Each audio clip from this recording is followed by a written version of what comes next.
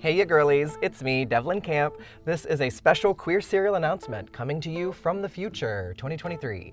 You're listening to an episode from the past, during which you might hear me plug some bonus content, especially in the credits. But as of 2023, here's everything you need to know if you want more Queer Serial or if you want to support my many ongoing LGBTQ history projects. I got a lot going on. You can sign up for periodic email updates at the link for everything in the episode notes. First off, you can now listen to my entire backlog of Queer Serial bonus episodes on Apple Podcasts, just like you listen to the regular episodes. Just head to the Queer Serial show page on Apple Podcasts and subscribe to additional bonus episodes for $2.99 a month. Those episodes are everything from my Patreon, minus the visual stuff, but all of the bonus episodes. It includes all of the spin-off episodes, Forgotten Fairy Tales, the White Knight Riots interviews, all of my Mattachine meeting interviews, Randy Wicker Radio, etc., etc., etc. Every episode of everything I've ever made. Subscribe now on Apple Podcasts for $2.99 a month, or still for $3 a month on Patreon if you want the bonus episodes and all of my visual research and my archive dives included, and behind the scenes of my Randy Wicker documentary. Also, if you're a Spotify kind of girl like me, you can also get all of my bonus episodes through Spotify now too. Just go to the podcast section and search Queer Serial bonus shows, and there's a whole feed of Queer Serial bonus shows. And if you want to get some gay merch while also supporting my queer history projects, check out the new Queer Serial Etsy shop. Etsy.com/shop/queerhistoryyuplift. There's a link in the episode notes here. I've got podcast merch from throughout the series and also lots of queer history related items like postcards from Mona's 1930s lesbian bar and Marsha P. Johnson stickers with her own handwriting that says "Gay Love Always," straight from the Wicker and Johnson archive that I've been working on. And I've got gorgeous mugs that say "Queer History is World History," other stickers that say "Drag is not a crime" with a real photo of drag queens being arrested. And I've got these warning stickers that you can put in textbooks that are lacking queer history to warn future readers. Lots of other buttons and other stuff on Etsy too. There are links to everything in the episode notes here and at queerserial.com, or just search for me on Instagram, Etsy, Patreon, Spotify, and Apple Podcasts. I think that's everything. While you're on queerserial.com, by the way, check out the new episode guide. You can explore the entire podcast series episode by episode with all the research and transcripts and bonus episodes and lots of photos and videos from the true history that I cover, all at queerserial.com. Finally, last thing, you don't have to, but if you'd like to, go ahead and catch up on all 4 seasons of Queer Serial and the bonus episodes before Season 5 comes out this October, Queer History Month. The new season is a standalone story in our history and a spin-off of an event that I briefly touched on in Season 3, Episode 7, if you want a hint. Stay tuned. Thanks so much for all of your support. I literally couldn't do it without you. Enjoy the show.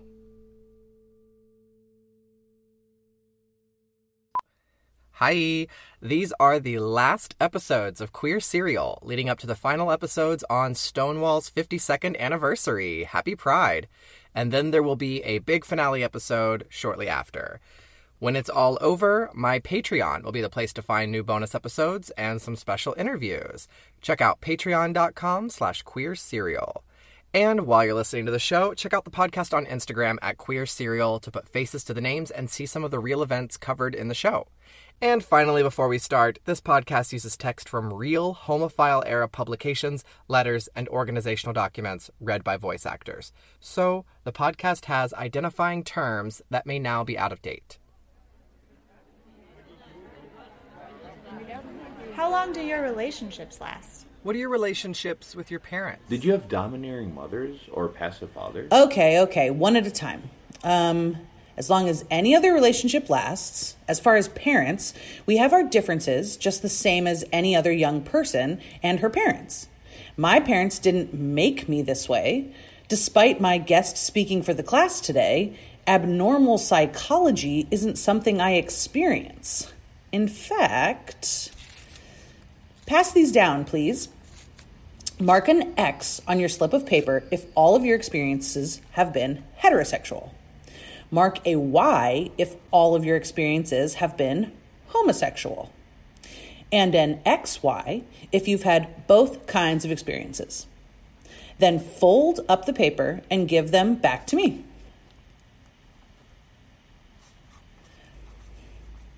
Well, this class is statistically normal.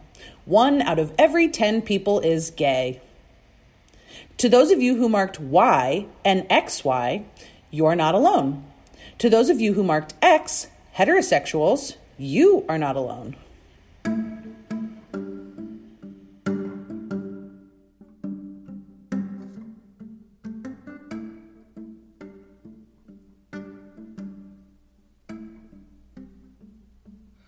Martha Shelley is booking tons of speaking engagements as the new president of the New York Daughters of Bilitis chapter. She speaks in schools, at special events, and even on the radio. She's only 25, and along with her busy speaking schedule, she's still holding down a day job at Barnard College, where she remains in the closet. One morning, sitting at her desk while having her coffee, the 65-year-old administrator comes in, takes off her coat, and says hello to Martha. Guess what? What? This guy was here from WOR Radio last night interviewing the girls at Plimpton Hall. Oh. Yes, I must stay up late tonight and listen to this radio program. Shit, she's gonna hear me. Martha says to Joan Kent over the phone, another daughter in her chapter. It's already been taped, right? Yes? Why don't you call the radio show and explain what happened, and I'm sure they can remove that segment. Well, I'll think about it. She waits until 5 p.m. and then nervously stands up and goes into her boss's office. I'm going to be on that radio show tonight. Why? I'm representing an organization called the Daughters of Bilitis. What's that? It's a civil rights organization for lesbians. Oh, that's nice, dear. It's wonderful that you young people are taking up all these causes. She gives Martha a wink. Now help me on with my coat. I've got to catch my bus. Later, Martha will hear that her boss lives with a well-known businesswoman. Each victory, Martha finds, gives her the courage for the next one. Since her first Bilitis meeting, Martha has been challenging herself and the organization. She arrived in 1967, Martha Altman. She signed in for DOB leader Joan Kent, whose real name was Jean Powers. Martha wrote, Martha... Oh, no. You need to sign in with a pseudonym. A pseudonym? Why? The FBI could compromise the mailing list. The FBI? Really? What are they gonna do? She finished signing her name, writing Shelley instead of Altman, but then added, Care of Martha Altman. Soon after, she'll decide that if the FBI wants to find her, they probably will. So she'll change her pseudonym to her legal name. Walking into that first meeting in the DOB office on 7th Avenue, Martha saw about 10 women smoking cigarettes and chatting. Like many of them, Martha is really here to meet women. It's a decent alternative to the loud and sketchy mafia-run bars. Tell us about yourself. I'm Jewish, and I look it. She quickly discovers that the women of the DOB appreciate her for her personality. They listen when she explains her stance against conventional marriage and recreating heteronormative relationships through butch femme roles, even though many of the daughters don't agree with her. While Joan Kent is rather waspy and votes Republican under her legal name, Martha Shelley wears cut-off jeans and tie-dyed tank tops and reads the feminine mystique. Being gay blows the barriers on sexuality. The civil rights movement blows the barriers on who we get to be friends with and make our lives with. The women's movement is challenging our roles in this society. The yippies and the left-wing folks question politics. Let's question everything. The whole perception of reality I was raised with is fucked up, totally crazy, certifiably insane. Martha sneaks into the Columbia men's dorm and does LSD with her friend from the Student Homophile League. They walk into homophile meetings arm in arm, man and woman, just to stir up the uptight gay kids. She takes the job as DOB chapter president because no one else wants it, not even her. She just wants a platform to speak on, even at the risk of losing her job. She's lucky she has a cool boss.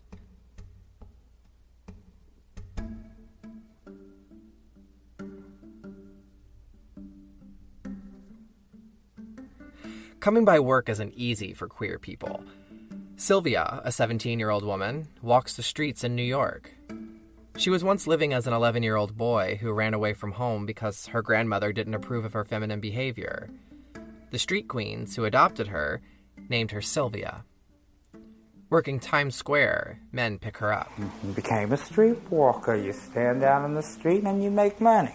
At that age, it was easy to make money. That is the real Sylvia Rivera.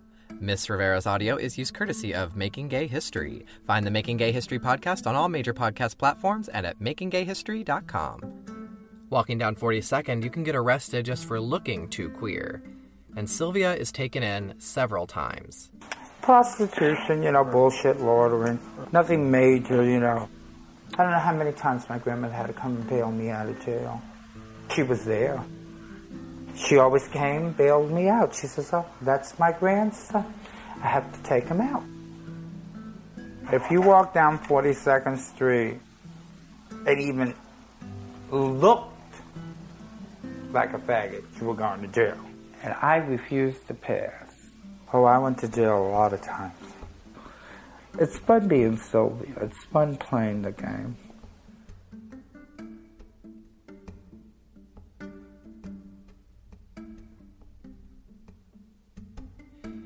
Trans people and queer folks of color continue to handle a disproportionate amount of discrimination.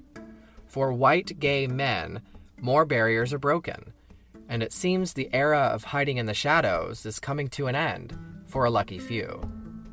The public has consistently heard from cis gay white men on TV programs like Confidential File, Showcase, The Rejected, The David Susskind Show, The Les Crane Show, and CBS's The Homosexuals.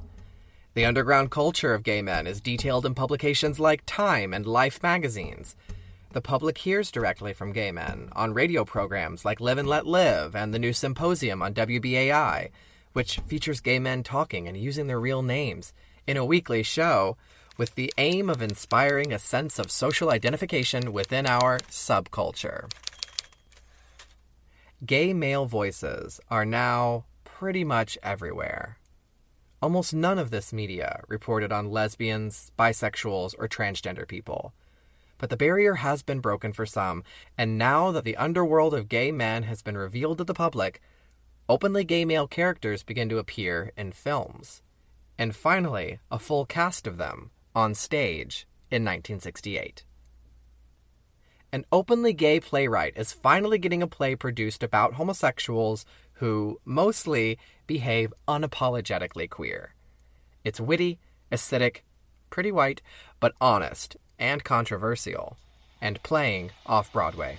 Mary, it takes a fairy to make something pretty. Previously, The Trip will remain closed until their case is heard. In the meantime, the North American Conference of Homophile Organizations, NACO, hold their national homophile event inside The Trip. But the more Ray is also teased, she knows she'll have to leave her grandmother. Ray Rivera runs away to Times Square. She goes there to make money to survive. The Camarones are coming. They're coming to get us. Okay, I'll walk. In Philly, other women launched the Homophile Action League after a bar raid because they feel that all the Daughters of Bilitis ever do is send campaign literature, and they don't respond quickly enough to actual requests for gay legal help. Homosexuality is, in fact, a mental illness. Dr. Charles Socarides is a New York psychoanalyst. They are taught that no man is born homosexual. With author-playwright Gore Vidal, who thinks otherwise. We have a sexual ethic which is the joke of the world. The idea of marriage is obsolete in our society. Breaking of the moral fiber of the country that these commentators speak of is one of the healthiest things that's begun to happen. Every week, these bar owners meet at a different bar. They set up a phone tree system to alert each other of ABC agents on their way to raid. By the summer of '62, they incorporate their group as a nonprofit, the Tavern Guild of San Francisco. Look at all these officers demanding money from gay bars, and then when they walk out with their little Christmas bonus, gayola, got ya! And yet, despite many of the accused getting away with the gayola payoffs they extorted from gay bars, large payoff networks in the SFPD slow to a halt. Nationwide ring preying on prominent deviants. prominent theatrical personalities and officers of the armed services, all homosexual, have been the victims of an extortion ring that has operated throughout the nation for nearly 10 years. There's a mafia boss running a shakedown ring, targeting some of the highest profile closeted homosexuals in the nation. Some suspect that this boss is shaking down America's biggest closet gays themselves, the FBI directors. Put a pin in that, too. They occupy key positions with oil companies or the FBI. It's true. If anyone ever suggests Hoover is homosexual, he sends FBI agents to intimidate them, telling them to put up or shut up. Are you the editor of One Magazine? By the way, gentlemen, would you have any objection if this interview had been taped? I'm Devlin Camp, and this is the serialized story of queer liberation in America, from the beginning to Stonewall.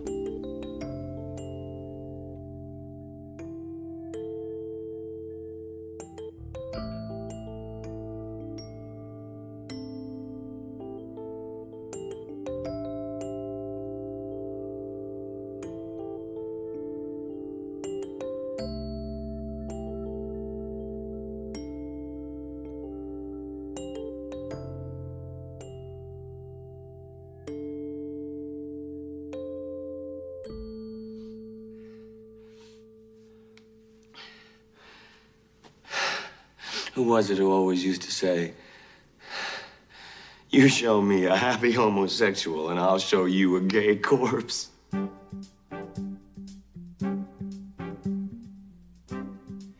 The Boys and the Band opens off-Broadway on April 14th, 1968.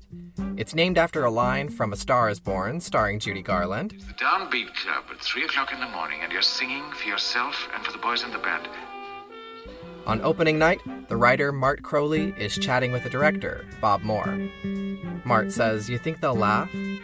Bob says, "They've been laughing at fags since Aristophanes. They're not going to stop tonight." You're stoned and you're late. What I am, Michael, is a 32-year-old, ugly, pockmarked Jew fairy. And if it takes me a while to pull myself together, and if I smoke a little grass before I get up the nerve to show my face to the world, it's nobody's goddamn business but my own. And how are you this evening? They don't stop laughing tonight. By the way, these clips are from the 1970 movie. Read the credits for more info. Many gays see all the self-loathing in Crowley's characters as counterintuitive to the movement, but most gays can find some truth in it. The play is a hit. Harold and Michael end the play with a fight about self-loathing, leaving the audience thinking about queerness as a state of existence rather than a sickness to be cured or a sin to wash away. That's it, you know. If we could just learn not to hate ourselves quite so very much. Crowley shows his audience that homosexuality is a permanent and powerful influence, a lifelong part of one's identity. A point further supported by the fact that his characters, and this is groundbreaking, his gay characters don't commit suicide or get killed off before the final curtain. Their lives go on after the play is over. Audiences leave thinking about what it's like to live a full lifetime as a gay person. What problems exist in the day-to-day? How are their friendships strained or strengthened by their queerness? Why can they be so vicious? Perhaps it's part of their survival? See you tomorrow? No, I think I'm going to be awfully busy. I may even go back to Washington. Got a heavy date in Lafayette Square? Emery. What? Forget it. If we get to Washington, I'd like you to meet my wife. Right, good. Oh, that'd be fun, wouldn't it, Hank? They'd love to meet him. Or her. I have such a problem with pronouns. How many S's are there in the word pronoun? How'd you like to kiss my ass? That's got 2 or more S's in it. How'd you like to blow me? Somehow, your wife got locked you up? Faggot.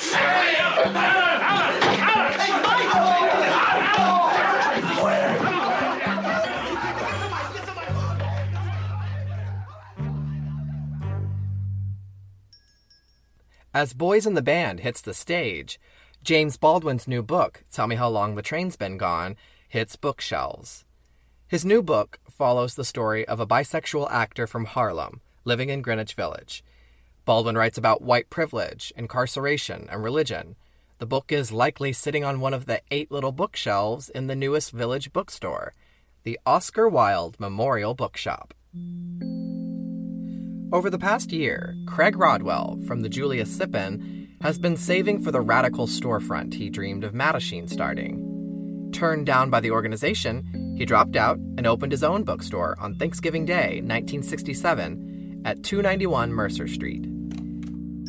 It began with just a few shelves selling Baldwin, James Barr, Donald Webster Quarry, and the Wolfenden Report. Craig also carries publications from all of the homophile organizations, no matter how conservative or radical, and many of the gay slogan buttons like Randy sells in his shop.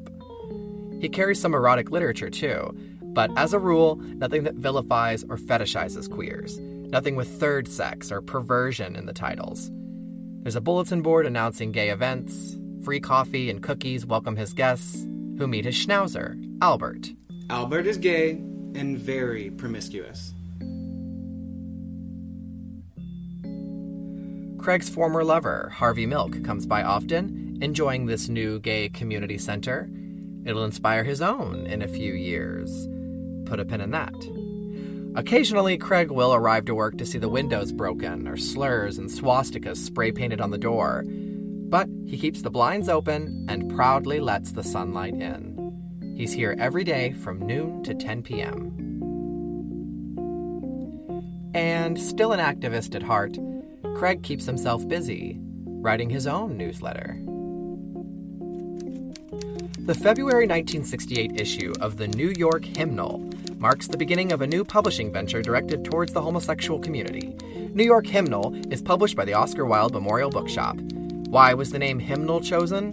Because Hymnal will have a religious fervor and crusading spirit in its treatment of the homosexual way of life and the homophile movement.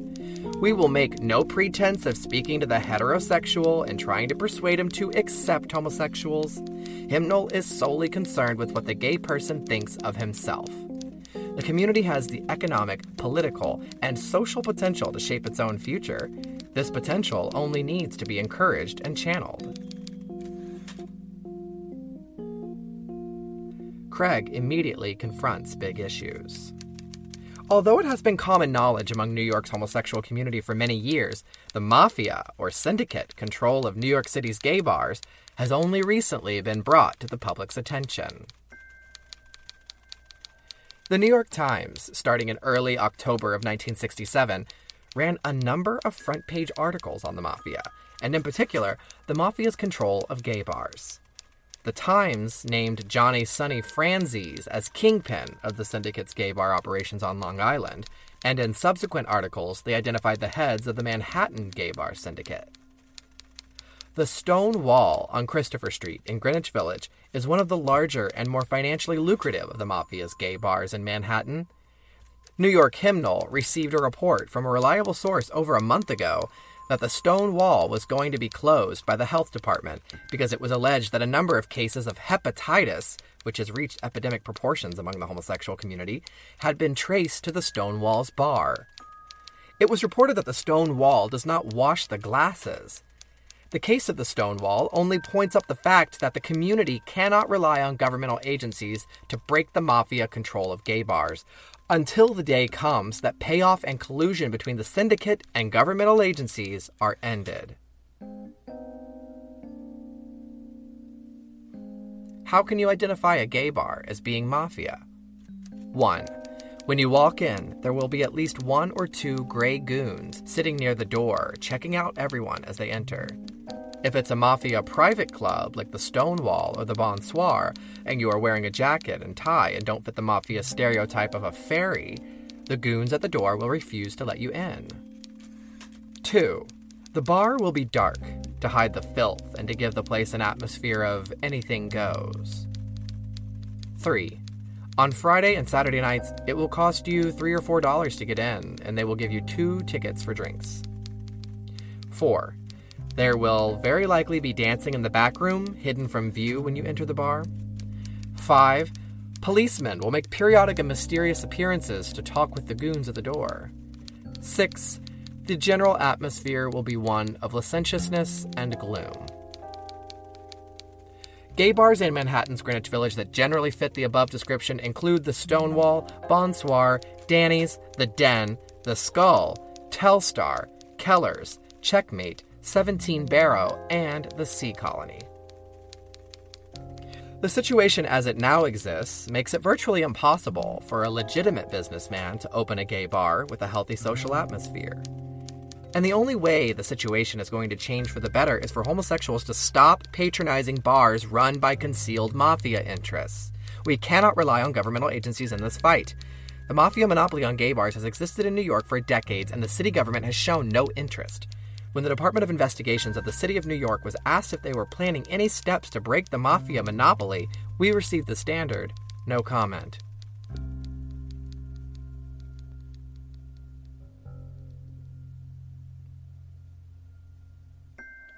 In the following issues of Hymnal, Craig continues to press the issue.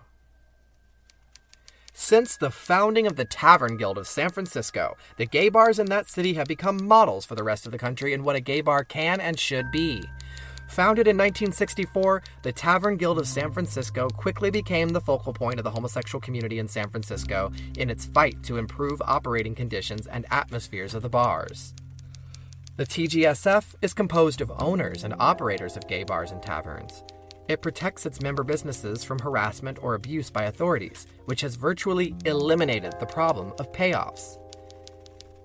The TGSF's main contribution to the improvement in the social atmosphere in San Francisco has been its firmness in resisting infiltration efforts by organized crime. Many of the bars have benefit nights for the various homophile organizations and donate one night's profits to them. They also show old movies, have 10-cent beer nights, support the homophile publications in SF by advertising in them, and in general, make their customers feel welcome and at home.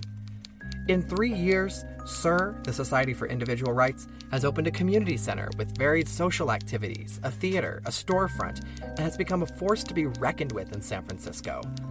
Candidates for public office seek their support. The same thing can and must be done in New York City. A Tavern Guild of New York is impossible at the moment, for the simple fact that there is only one gay bar in the city, which is not mafia-run. Over at the Mattachine, New York offices, their newsletter of March 1968 announces, Gay bar closed. The police have been taking action against mafia-operated bars and recently closed the Long Island Rail Bar and Grill in Brooklyn. The actual charges against the bar were that homosexuals were permitted to conduct themselves in an indecent manner, in that men kissed, danced together, and solicited. The courts have ruled recently that bars cannot be closed for those acts, but a charge that men made out in the booths at the rear of the premise provided a reason for the closing. The manager of the bar was Edward F.P. Murphy, also known as the Skull, an ex-convict who is alleged to have been the head of the national ring which recently was active in extorting money from homosexuals. Murphy has served prison terms for larceny and for carrying deadly weapons, and he was arrested for impersonating an officer and for extortion at the New York Hilton Hotel, where he was working as a house detective. MSNY has been informed that Murphy's sentence has been so often postponed because he had made a deal to turn state's evidence, and the delays are to work out another deal to lighten his sentence. He could get up to 15 years in prison as a second offender on the robbery charge alone.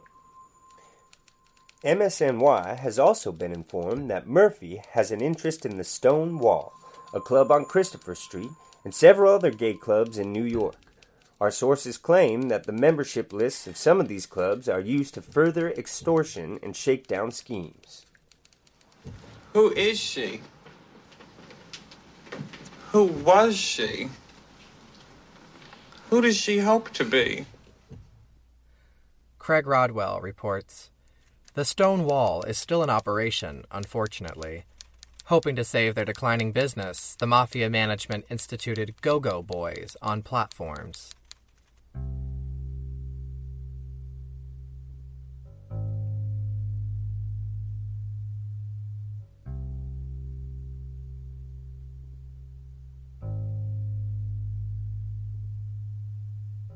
February 25th, 1968. In the Washington Post, FBI Director J. Edgar Hoover is quoted as saying, "I certainly would not want any of the beatniks with sideburns and beards as employees of the Bureau. No member of the Mattachine Society or anyone who is a sex deviant will ever be appointed to the FBI." Immediately, on the same day, of course, Frank Kameny writes to the Post editors. Gentlemen, Mr. J. Edgar Hoover's comment that no member of the Mattachine Society will ever be appointed to the FBI is revealing. The Mattachine Society of Washington is an organization working by lawful and orderly means. For Mr. Hoover to make employment by his agency contingent upon working only for the good of acceptable people, but not for the good of unacceptable or unpopular or controversial people, indicates only how shallow is Mr. Hoover's grasp of the basic meaning of Americanism. Mr. Hoover states, in addition, that homosexuals are not employable by the FBI. Unfortunately, since Mr. Hoover's agency is responsible for clearances of individuals for jobs in many other places, the pernicious effects of his prejudices extend far beyond mere harm to his own agency. It is obvious both that private, consensual, adult sexual conduct bears no rational relationship to eligibility for employment by the FBI or by anyone else, and that, of course, like all government agencies without exception, the FBI is not without its share of homosexual employees. I might point out that a few years ago, Mr. Hoover asked to be removed from the Washington Mattachine Society's mailing list, upon which he had been placed at the Society's initiative, along with many other government officials obviously needing education on homosexuality. Apparently, he was rather more afraid of appearing upon the Mattachine Society's lists than the Society is of appearing on Mr. Hoover's lists. Mr. Hoover's request was turned down. If his remark, quoted in the Post, is any indication, he apparently did not profit by the Society's literature, which he continued to receive. Like the ignorance to which it is so closely related, entrenched prejudice is often invincible. Sincerely yours, Franklin E. Kameny. Hoover took no action against the Washington Mattachine for sending their newsletters, except that one meeting to intimidate them, back at the end of Season 2. The MSW offered a quid pro quo: destroy the Mattachine file and they'll take Hoover off their mailing list. He didn't acknowledge the request. Hoover didn't find the homophiles to be much of a threat, and he didn't have much reason to negotiate with them.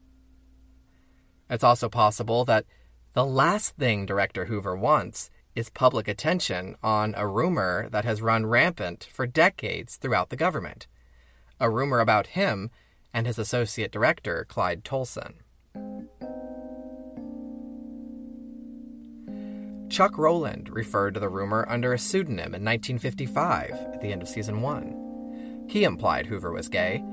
Hoover and Tolson responded by telling their agents to take this crowd on for stoking the gay rumor about them, which led the Bureau to vindictively get involved in One Magazine's Supreme Court case, which totally backfired because the homophiles won, and then the FBI became legally unable to stop the homophiles from mailing their magazines that call them gay. Hoover has spent much of his career trying to stamp out the rumors. Most recently, in 1968, the Homosexual Handbook was published, listing Hoover as a gay celebrity. Hoover sends the FBI to pressure the publisher to stop printing the book, so they reissue it without Hoover's name listed. And, like FBI historian Douglas Charles has said, it's all just a rumor. We'll never know if Director Hoover was gay. But if he was, and it seems likely, right, then perhaps the other rumor is true. The very juicy rumor that someone was blackmailing him. The rumor is tossed around by Allen Ginsberg and other gay personalities, mostly jokingly, but funny because it could be true. There's another gay man who might know Hoover's secret, and he's been running the largest, most organized known gay extortion operation in American history. as reported in the New York Times and the MSNY newsletter. Ed Murphy, the Skull, arranged for sexual encounters between young men, chickens, his sex workers, to meet with closeted wealthy homosexuals. The mafiosos, bulls, then charge in, pretending to be cops, and demand payoff, or they'll reveal the homosexual's secret. The NYPD called the case the Chickens and the Bulls. The FBI called it Operation Homex. The Mattachine Society of New York even helped law enforcement contact closeted gay victims of this scheme. The gay mafioso, the Skull, turned state's evidence and spilled the tea on his partners. The Skull now walks free, even though he pled guilty, and his name vanished from the papers as the ring continued to unravel. The Skull apparently had very good information and/or very good leverage. And now, he's managing illegal gay bars throughout New York City.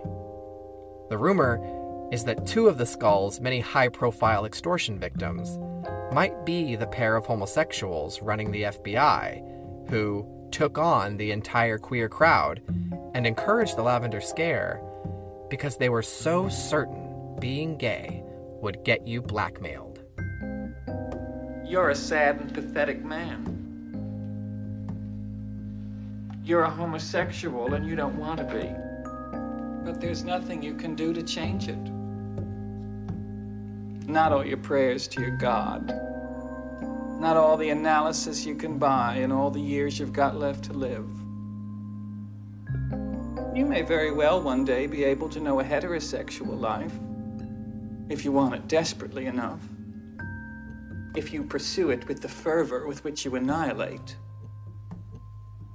But you'll always be homosexual as well. Always, Michael. Always.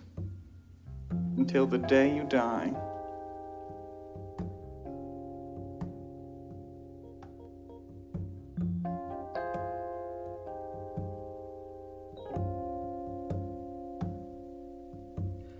Hoover also has a suspicious stance on organized crime, that it doesn't exist. The nation's top law enforcement official denies the existence of the mafia. Several newspapers point this out. Allen Ginsberg openly suspects that Hoover must be denying the mob's existence because they have something on him, a theory which historian David Carter will later support in 2004. In his research of the Skull's extortion ring, Carter found a newspaper reporting in the 1980s on the ring, quoting law enforcement sources who worked on the case, and claimed that their investigation turned up a photo of Hoover and Ed Murphy, the Skull, and the investigators reported that Assistant Director Clyde Tolson had, quote, fallen victim to the extortion ring, end quote. The paper also reported that after federal agents joined the investigation, the photo and the Tolson documents disappeared. Now, I know that sounds like some gay X-Files conspiracy, but if you'd like to explore for yourself, I recommend reading David Carter's Stonewall book or other resources in the episode notes. Whatever may or may not have motivated J. Edgar Hoover, the vicious purge of homosexuals throughout the federal government rages on in 1968. After another publicly reported round of purges, Frank Kameny writes to the Post editors again. Gentlemen, I note that the State Department has just gone through its annual American fertility rite by announcing the firing of a certain number of homosexuals in the preceding year. The ancient Aztecs or Mayans used to sacrifice virgins annually to propitiate the gods and to gain favors from them. The State Department sacrifices homosexuals annually to propitiate the House Appropriations Committee and to gain money from them. There is little difference. Sincerely yours, Franklin E. Kameny. Beware the hostile fag. When he's sober, he's dangerous. When he drinks, he's lethal.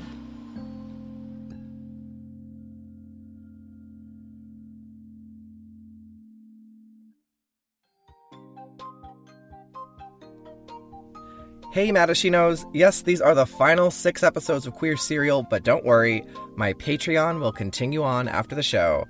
I've got a slate of interviews lined up, many already recorded, and coming to you after the season is over.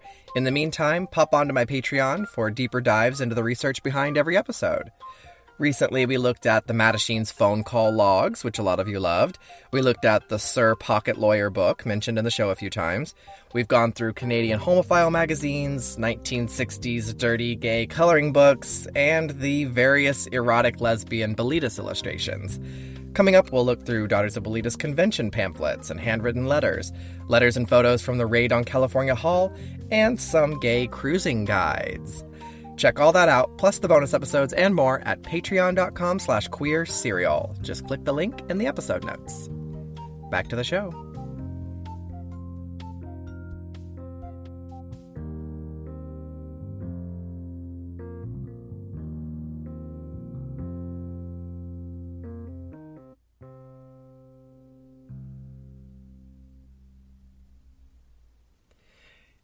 Last year, 1967, President Johnson issued an executive order to set up a bipartisan Commission on Civil Disorders in an effort to find the truth of the causes of so much rebellion across the nation. The report is released in early 1968. The chairman writes, "Police have come to symbolize white power, white racism, and white repression. And the fact is that many police do reflect and express these white attitudes. The atmosphere of hostility and cynicism is reinforced by a widespread belief among Negroes in the existence of police brutality and in a double standard of justice and protection, one for Negroes and one for whites." Martin Luther King Jr. reads the report and describes it as a physician's warning of approaching death, with a prescription for life. How much indifference, how much brutality do you expect people to be able to take? After all that marching and all that pain and all that damage, the country really did nothing, except pass token laws and bills. But nothing changed. And a day would have to come. And everybody knew it. Martin knew it. When the breaking point would be reached. Direct from our newsroom in Washington, in color, this is the CBS Evening News with Walter Cronkite. Dr. Martin Luther King, the apostle of nonviolence in the civil rights movement, has been shot to death in Memphis, Tennessee.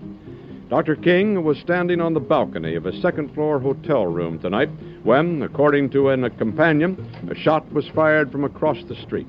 In the friend's words, the bullet exploded in his face. There was shock in Harlem tonight when word of Dr. King's murder reached the nation's largest Negro community. Men, women, and children poured into the streets. They appeared dazed. Many were crying. I suppose the first concern, Bob, that everybody has, and it's obviously the one that Governor Buford Ellington has, and the people of Memphis have, and the people of Harlem have, and other major Negro areas in the cities around the country, is the outbreak of violence. The National Guard, which had been on duty here up until late last night, they have been recalled to duty and are being put on the streets of Memphis right away. Of course, a great deal of confusion and chaos resulting from the announcement here that Dr. King had died. When it's weary trying to confront the people with the necessity of assessing their own history, which is what has brought us to this place. So it's likelier to get worse than it is to get better. We've been saying that for years. If I may say so, I did write a book called The Fire Next Time, which means that people bought, which obviously nobody read, will have to get worse, since no real action has been taken. Meanwhile, a 5-man independent commission opened its investigation yesterday into the causes of the student protest, a protest that is still going on. CBS News correspondent Robert Shackney reports. The student strike appears to have stopped most regular, most conventional instruction at Columbia. Replacing it are a variety of what the strikers call liberation classes.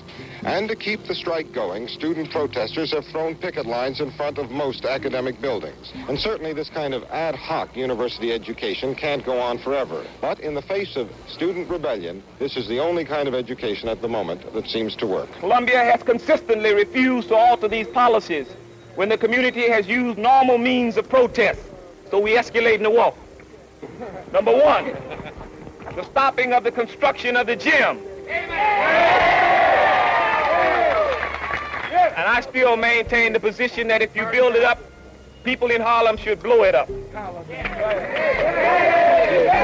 Number two. We have protested the use of the university to support the war in Vietnam by again discovering military means to resolve social and political problems. And say the students of Columbia University will not be students in a university that exploits black people. And we're not going to let anyone turn us around. Grayson Kirk had called to have cops come in.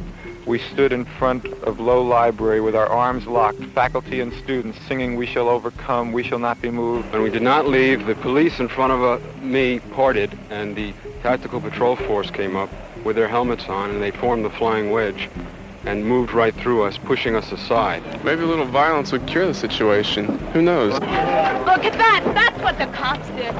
Over 1,000 policemen. Our students have suffered the blows of fists, of clubs, chased down Broadway. Our faculty have received bloody noses, bloodied heads, black eyes. They have been subject to every conceivable indignity on the part of an administration that has proved itself utterly incapable of maintaining order. So if we're talking about possible solutions to a condition of life in 1968, it's not so much what I can do as a white man, but what I can do. Yes, precisely. Yes. What we can do. No.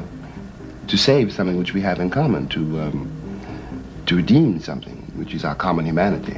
For it seems now more certain than ever that the bloody experience of Vietnam is to end in a stalemate. I shall not seek, and I will not accept the nomination of my party for another term as your president.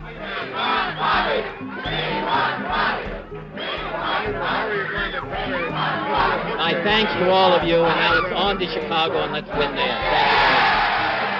Senator Kennedy has been shot. Is that possible? Is that possible? It could. Is it possible, ladies and gentlemen? It is possible. He has. Not only Senator Kennedy. Oh my God. Senator Kennedy has been shot. And another man. So we're tired of our white and black leaders, Jackie and Martin and Bobby, being killed. Just as surely as you're proud to be white, we're proud to be black. Black is beautiful, baby. It's pretty. Black is beautiful. Black is beautiful. Black power means dignity. This brother here, myself, all of us were born with our hair like this, and we just wear it like this because it's natural, because the reason for it, you might say, is like a new awareness among black people that their own natural appearance, physical appearance is beautiful. But this has changed because black people are aware. I do not believe that the educational process has truly been disrupted by this. I think it's just beginning.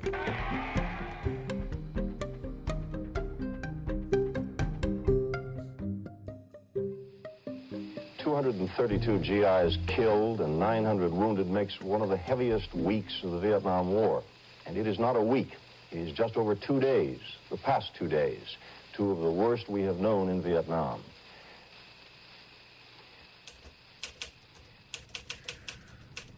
I feel that opinions and feelings on this draft and upon war, any war or all wars, should be studiously avoided by the homophile movement. But do not allow yourself to be inducted. Since you are homosexual, the Army is acting illegally in inducting you. 1968 is a year so packed with events in the movement for social justice, there's no way I could cover it all in an episode. But all of these events influenced the lives and actions of the homophile activists. After the assassination of Martin Luther King Jr., 65,000 troops are sent to 130 cities. Uprisings are turning up everywhere. 39 more deaths and 20,000 arrests follow King's death. 4 days of protests on Chicago's west side. Fires burn throughout D.C., and machine gun nests are set up on the Capitol steps.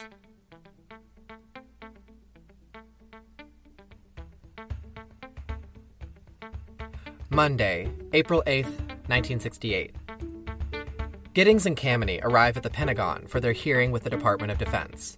They're still representing fellow Mattachino Donald Crawford, who was fired by the DoD for picketing the Pentagon with Mattachine.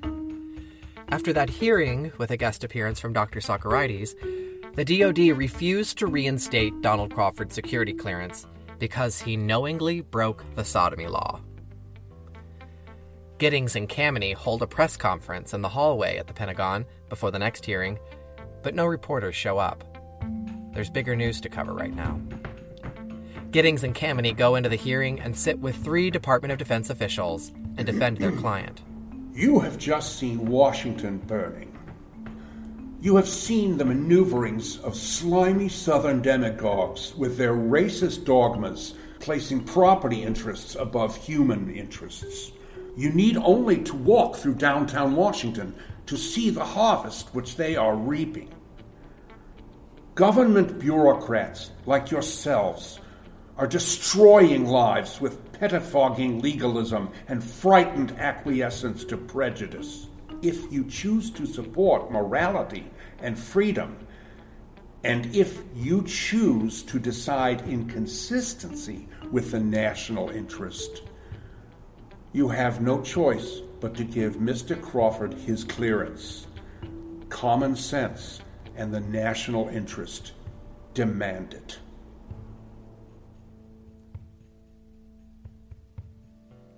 Requests have begun coming into Giddings and Kameny's mailboxes, asking them to write statements declaring individuals as homosexuals, so they can take that letter to the draft board and avoid war, and then a possible dishonorable discharge.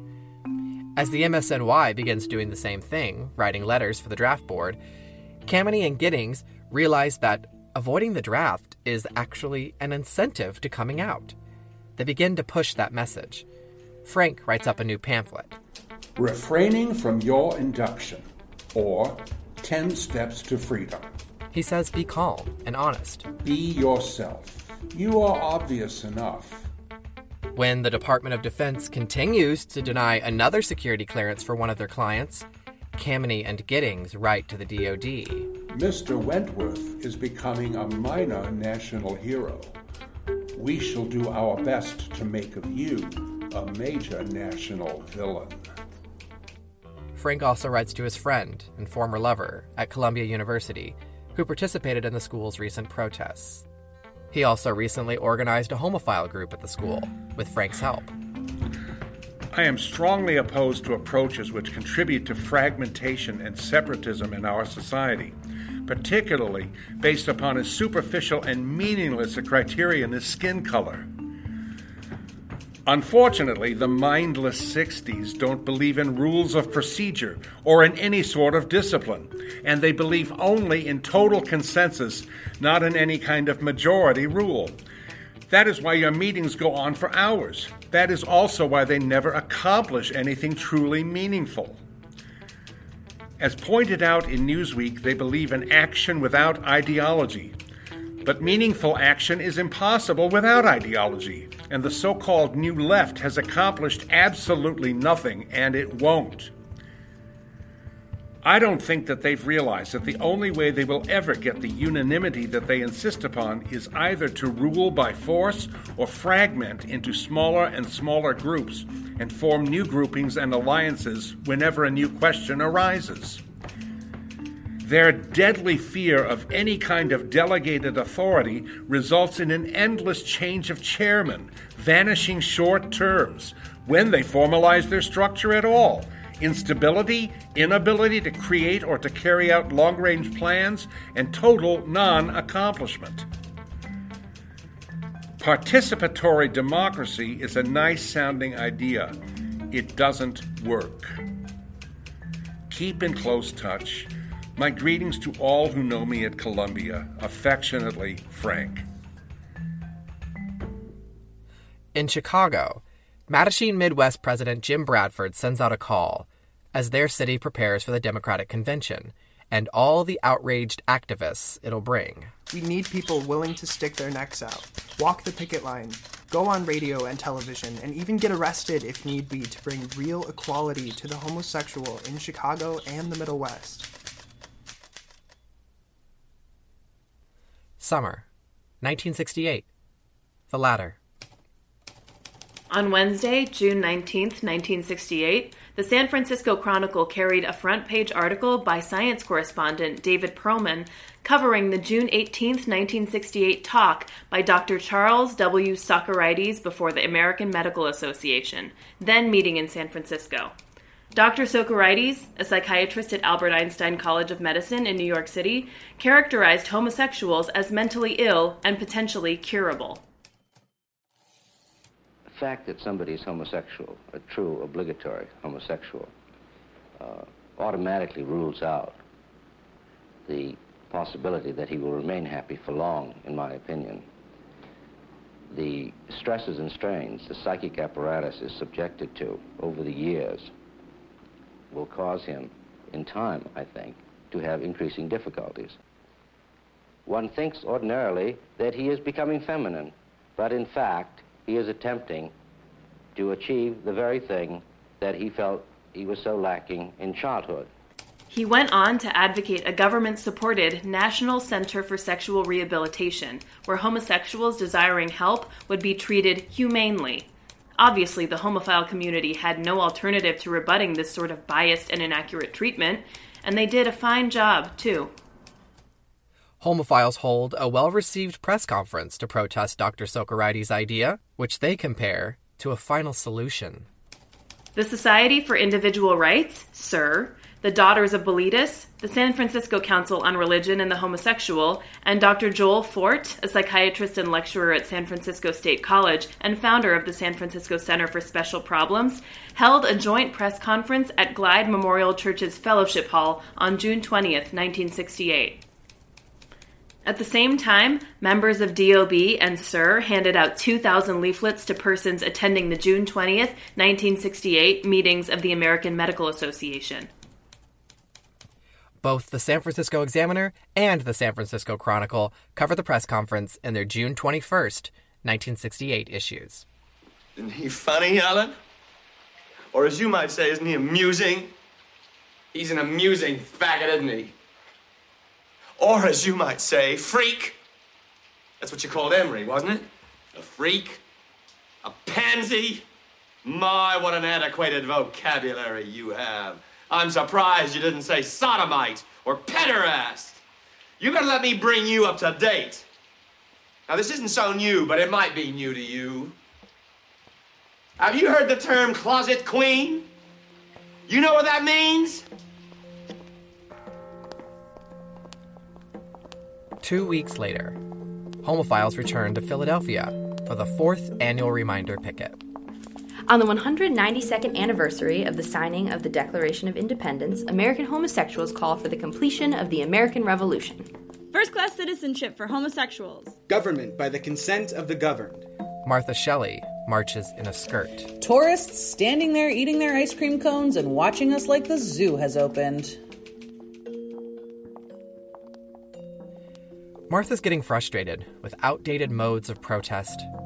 Kameny is still insisting on the dress code at demonstrations put on by NACO groups. He also insists picketers march in a single-file line with 22 by 28-inch signs, identical messages on both sides, and 5 staples at each side. Martha can't even get the Daughters of Bilitis to break the rules because they're more conservative than the rest of the NACO organizations. Gotta point out here that Mattachine and some other homophile groups are basically using the same tactics Hoover uses to make sure the FBI agents are taken seriously. Look like salesmen, look professional.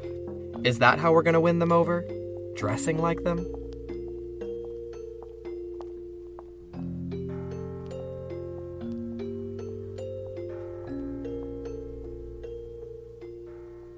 National DOB President Shirley Willer is often unavailable.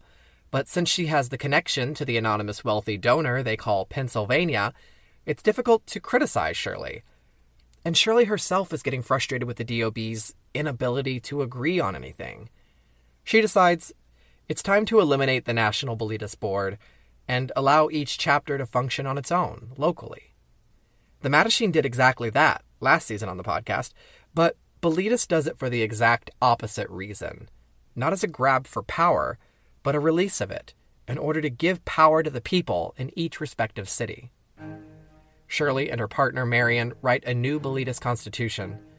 In a latter article titled Changing Times, Shirley writes that she would like all chapters to immediately undertake to be the effective nucleus of the daughters in their areas. We must face the problem of reaching the appropriate balance between what should be saved to preserve continuity and what must be replaced to ensure vitality. Helen Sandoz announces the upcoming 5th DOB convention in Denver, another location chosen because it's nobody's home turf. At this convention, there'll be no speakers, no panels, no galas.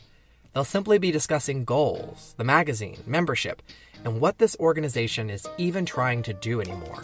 It will be a very important meeting for all members of DOB and friends who may wish to come and help plan our course for the next 2 years. This is a jam-packed business meeting. Every member should come to this meeting. Less than 24 members show up. Shirley and Marion's new constitution, their attempt to create a new, lasting version of DOB, cannot be voted in with so few people. Shirley even had a heart attack just before traveling to Denver, and 2 guys from SUR stayed up all night making copies of the new constitution and collating them for her. At the empty convention, Shirley and Marion mail out materials important to each chapter. Rita Laporte is chosen as DOB president, and lesbiana book reviewer Barbara Greer takes over as editor of the latter. Former president Shirley Willer is heartbroken. She and Marion walk out of the convention's hotel, get in their camper, and just start driving. They quit the movement altogether. Helen Sandoz and Stella Rush are also ready for a break from DOB. Denver is the end of the road for many daughters. In fact, in the book Before Stonewall, Dell and Phyllis will credit Shirley's role as the cause of the Daughters of Bilitis' ultimate downfall to come.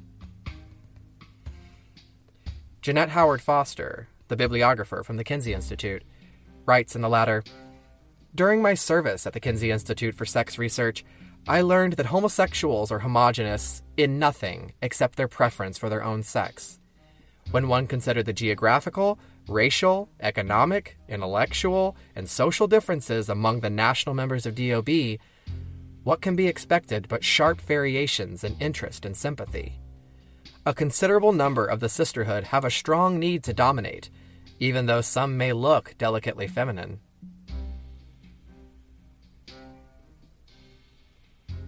Helen Sandoz's final issue of the latter, titled The Changing Scene, features bright counterculture artwork with writing by Martha Shelley.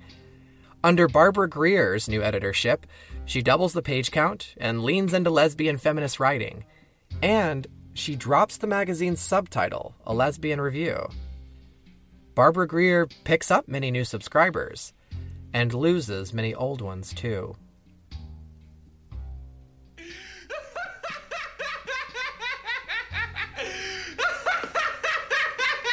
What's so fucking funny? Life. Life's a goddamn laugh riot. You remember life.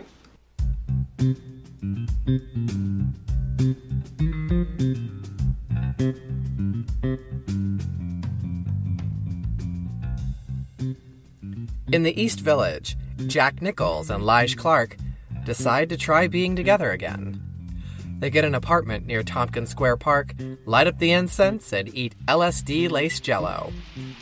Hank and Larry are lovers, not just roommates. No man has a roommate after he's 30 years old.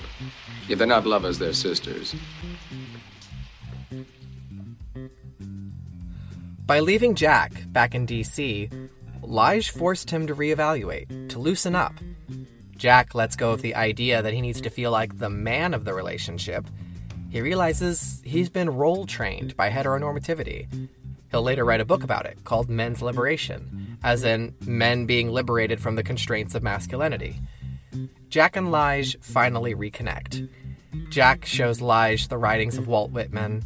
Lige shows Jack tantric yoga. He teaches classes. One of his students is Kay Lehusen.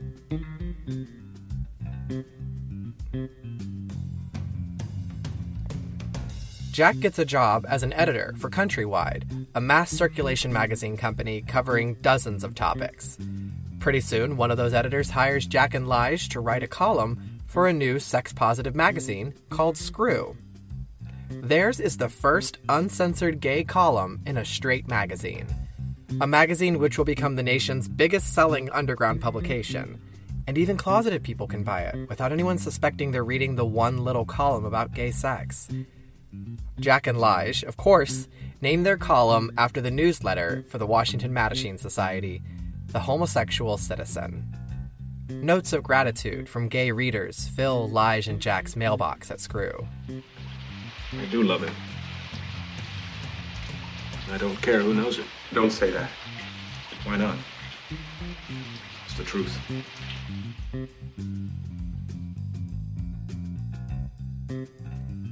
Back in D.C., their friend Frank Kameny is left behind.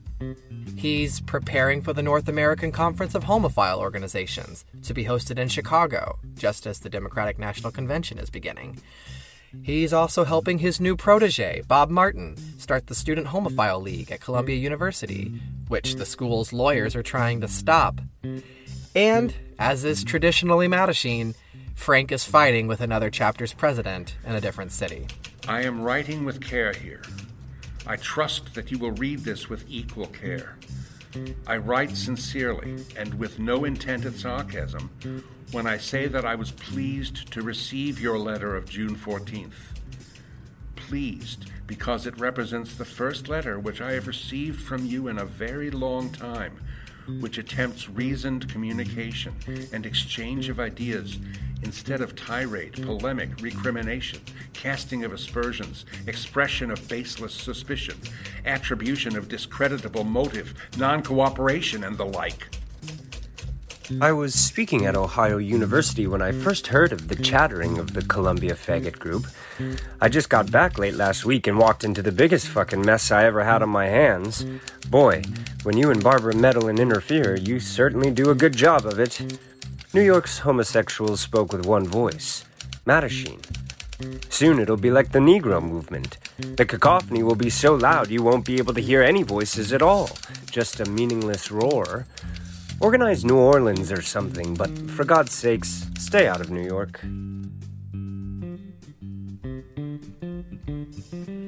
Kameny and Lige have had their differences, but despite disagreements, they still manage to work together.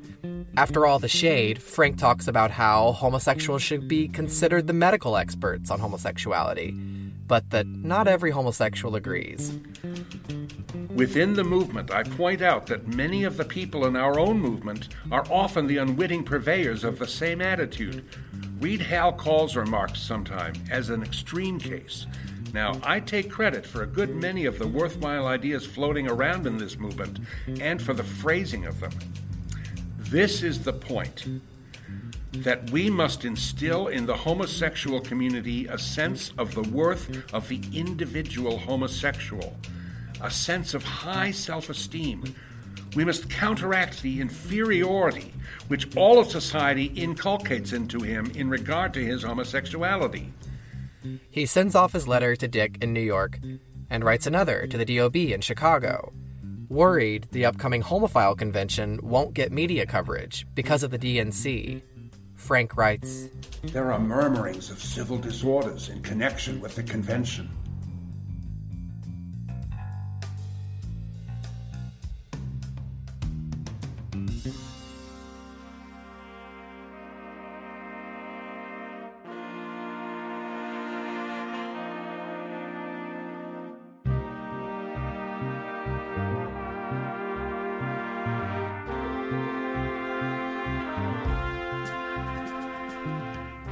August 11th, 1968. Activists from 14 homophile groups nationwide arrive in Chicago. The homophiles meet at The Trip, the recently raided gay bar near historic Tower Town, where Mattachine Midwest meets. The bar is currently shut down, waiting to go to trial. The NACO meeting is very organized, following Robert's Rules of Order as usual. The 75 delegates and guests spend the week intensely debating the movement's future in a radicalized society. For Kameny and Giddings, it's a week of wins. 2 years ago, when these groups met in Kansas City, Frank struggled to get any delegates to support him. Now, in Chicago, everyone seems to have his back. The delegates pass a homosexual Bill of Rights to agree on what they're fighting for. Huge. Some of those things are legalizing consensual gay sex, the right to cruise, the right to security clearances and military service and jobs, and for the police to stop harassing us and keeping lists of us, and for gay sex to be taught in sex education classes. And as far as I know, that last one still hasn't happened 50 years later. Then, at Giddings and Kameni's suggestion, the legal committee passes a motion to encourage creating test cases to challenge anti-gay laws. On Saturday, at the end of the convention, Frank gets up to speak again. The other day on television, I saw Stokely Carmichael before a group of Negroes almost chanting, "Black is beautiful."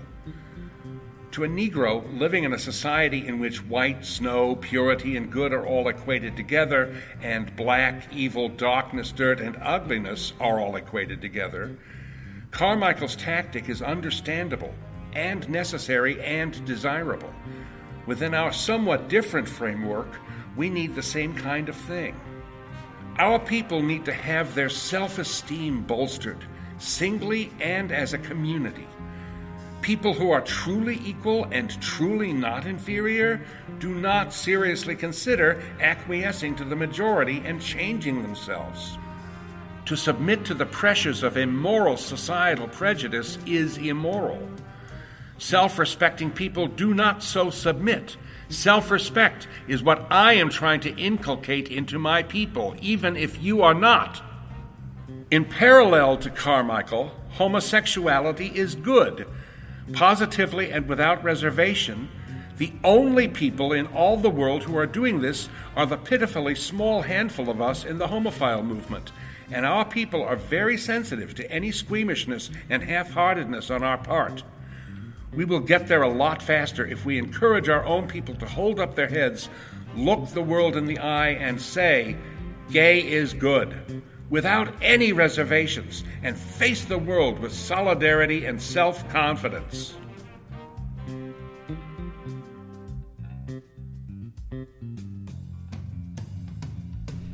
Their new slogan, a way to announce to the world that they are morally good people in the simplest of terms. Gay is good. Barbara Giddings seconds the motion, and the resolution passes unanimously. The owners of the hosting bar, The Trip, will soon go to the Illinois Supreme Court to become the first gay bar to challenge the Chicago Police Department, and they'll win and reopen. As the NACO convention closes, the other gay bars on the north side of Chicago hang signs on their windows announcing "closed for 2 weeks for redecoration." They know cops are sweeping through town, like other cities have done in preparation for World's Fairs and political conventions. Cops are cleaning up undesirable businesses before tourists and activists pour in for the DNC. Chicago police target black neighborhoods especially, parking mysterious windowless vans outside the homes of known activists. The New Left, the hippies, the yippies, students, and anti-war activists, activists of all kinds, plan to stage demonstrations in Chicago. The FBI has been watching, planting informants as usual, and arranging blackmail to sow chaos inside the activist groups. And the week of the Democratic Convention, a heat wave hits Chicago.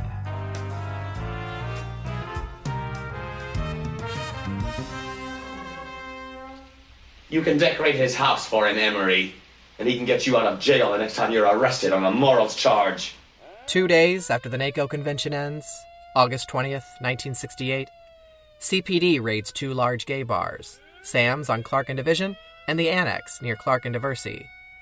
Sam's bartender, Jim Flint, remembers his boss paying off the cops, but they raid anyway and shut down the bars before the DNC starts. 17 people are arrested. Mattachine Midwest writes an open letter to the city's superintendent, citing one of the arrested people, who says a cop raiding the Annex said, "You're a part of a minority group and should expect to be treated like it." Mattachine's open letter is copied and spread through the gay bars. 2 more days later, August 22nd. In Old Town, where the gay neighborhood migrated after the era of Tower Town, 2 teenagers are out walking. One is a 15-year-old Native American boy from South Dakota, Jerome Johnson. The other is Bobby Joe Maxwell, an 18-year-old black man. It's late at night. They're stopped by an officer for a stop and quiz, a common Chicago police practice used to intimidate minorities. The officer, John Manley, will say that the younger of the two, Jerome, pulled out a gun, fired a shot, and ran. So Officer Manley will say he had no choice but to fire at him, shooting 15-year-old Jerome Johnson in the heart. Officer Manley then arrests Bobby Maxwell on a weapons charge for carrying a hunting knife.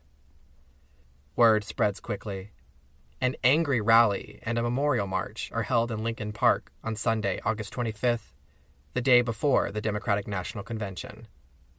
Officer John Manley is just beginning his career as a longtime villain in Chicago's black and gay communities, and for his own female co-workers.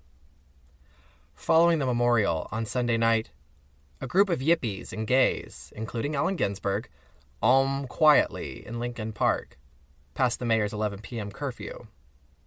Police charge into the park, swinging batons and releasing tear gas on the meditating queers. They go running into a nearby gay bar, the Inner Circle. Mayor Daley gives police and the National Guard an order to shoot to kill protesters next time they don't obey. And so, the 1968 DNC begins. While we're here in Chicago, this place is a shambles. It's a police state. One's aware of the horrors of the world here, the smell of old blood, the shrieking of the pigs as they're slaughtered in the morning. All this reminds one of life and death. So in a sense, I do feel home in a way, but not happy. The next day, August 26th, the convention starts at the International Amphitheater on the South Side with Aretha Franklin opening.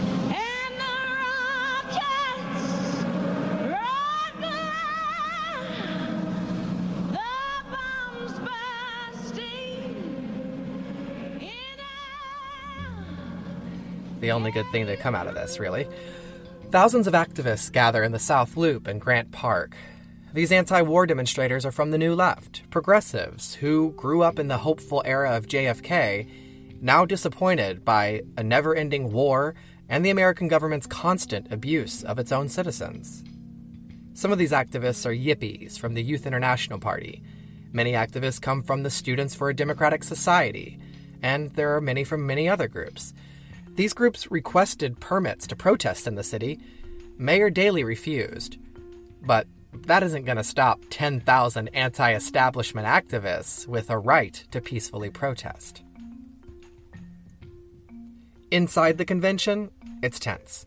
With LBJ stepping down, Democrats with varying points of view see their chance to jump in and influence the war, one way or another. The 2 potential presidential nominees are in opposing positions. Vice President Hubert Humphrey supports the war. Senator Eugene McCarthy is against. And while they're debating, everyone knows there's a mob of activists outside making demands. The scene inside is uncomfortable. For everyone watching the convention at home, the entire frame of the television screen is a packed crowd of men in suits pushing at each other, packed so tightly that no one can move. I'm looking down at Edwin Newman in the middle of a huge bunch of security people. How this got started, we don't know. There's a lot of pushing. You just leave him in here. Who? Check with our state chairman. He's an elected delegate. What elected delegate? Now in the aisle here with billy clubs, clearing people out. They're not using them on people. They're carrying them, and they're dragging everybody. 6 policemen came in here, some of them wearing the blue helmets of the Chicago Police Force, and they are dragging out of here the people who were involved in this. And that's the situation here. It hasn't changed. It's still bad. As the delegates debate into the night, police confront activists in Lincoln Park.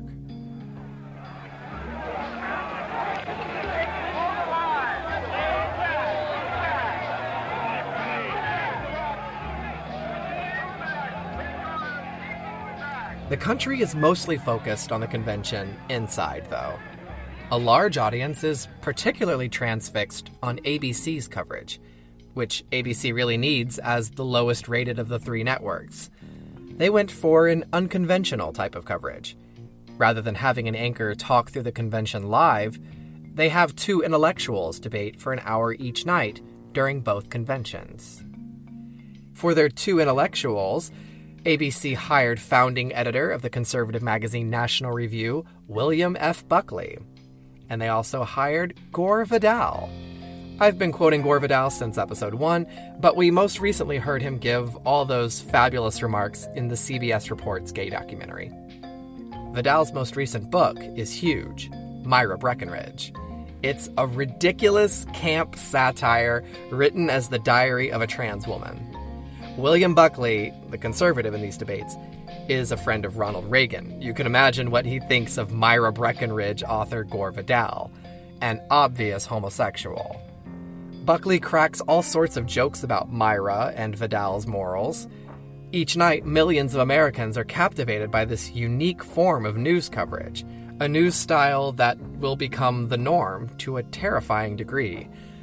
Buckley and Vidal are almost completely opposed to each other politically, a feeling that millions watching can relate to.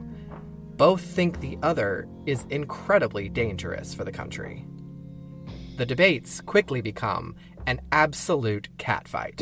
You may have forgotten that a few moments ago we were treated to Mr. Gore Vidal, the playwright, saying that after all, Ronald Reagan was nothing more than a, quote, aging Hollywood juvenile actor. Now, to begin with, everybody is aging.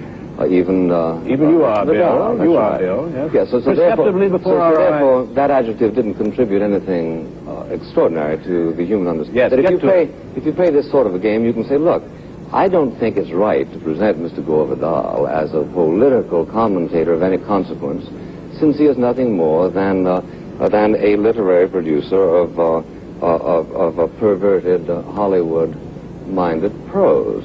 Now, Bill, I think this kind of analysis, for a very simple reason, now, Bill, if I may say just as I think ABC has the right, just as I think ABC has the authority to invite, I'm almost through. No, you're not, in every sense. Let Mr. Buckley finish this sentence, then Mr. Vidal, I assure you time to refute. That ABC has the authority to invite the author of Myra Breckinridge to comment on Republican politics. How about Mr. Vidal's answer to that now? Well, as usual, Mr. Buckley, with his enormous and thrilling charm, manages to get away from the issue toward the comedy. He's always to the right, I think, and almost always in the wrong. And you certainly must, Bill, maintain your reputation as being the Marie Antoinette to the right wing, and continually imposing your own rather bloodthirsty neuroses on a political campaign. On the second day, viewers across the country watch the convention from the inside as CBS anchor Walter Cronkite talks to Dan Rather, reporting on the scene. He's attempting to interview someone who's being removed from the convention when the reporter himself is stopped by security. Dan Rather? What's your name, sir? And what is your name, sir? Take your hands off of me. Dan Rather? Unless you intend to arrest me, don't push me, please. Sir, I'm trying to... I know you will, but don't push me. Take your hands off of me unless you intend to arrest me. I don't know what's going on, but these are security people apparently around Dan. And obviously getting roughed up. We tried to talk to the man, and we got bodily pushed out of the way. This is the kind of thing that's been going on outside the hall. This is the first time we've had it happen inside the hall. I'm sorry to be out of breath, but somebody belted me in the stomach doing that. I think we've got a bunch of thugs here, Dan. If I may be permitted to say so. Well, mind you, Walter, I'm all right. It's all in a day's work. Later, Gore Vidal is in his car, headed to an event with Arthur Miller and Paul Newman. They pass protesters and cops and drive into a cloud of tear gas. Tomorrow is the day that this operation has been pointing for some time. We are going to make our way to the amphitheater by any means necessary. The following day, August 28th, while the delegates at the convention debate the country's role in the Vietnam War, about 10,000 people meet in Grant Park. Even though today is the only day they've actually been granted a permit to gather, the peaceful protesters prepare to face off with the CPD. 23,000 police and National Guardsmen stand by to sweep through the demonstration. Police form a human barricade around Grant Park, intending to keep protesters from marching to the convention. In the afternoon, one of the demonstrators gets up on the bandshell and lowers the American flag, and police begin pummeling their way through the crowd, beating protesters with their batons. Trash and chunks of concrete come flying toward the police. They are provoking us, but we do not want to confront them now. Move back, please. They're not going to let us out of this park in any organized way. You should float out in small groups. Don't get trapped in some kind of large organized march which can be surrounded. I'll see you in the streets. Meanwhile, the convention votes to support the war in Vietnam. Protesters in the park make their way onto Michigan Avenue. Under the flood of news camera lights, the police do what they do best. They beat protesters and reporters in what will be called the Battle of Michigan Avenue.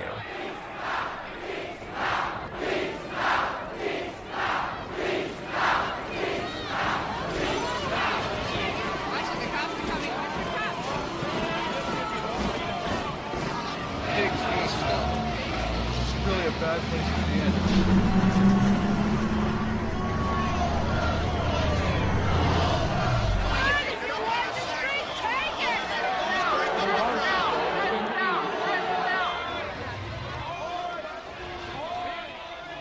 Less than an hour later, the news stations decide to turn from convention coverage to the riots outside.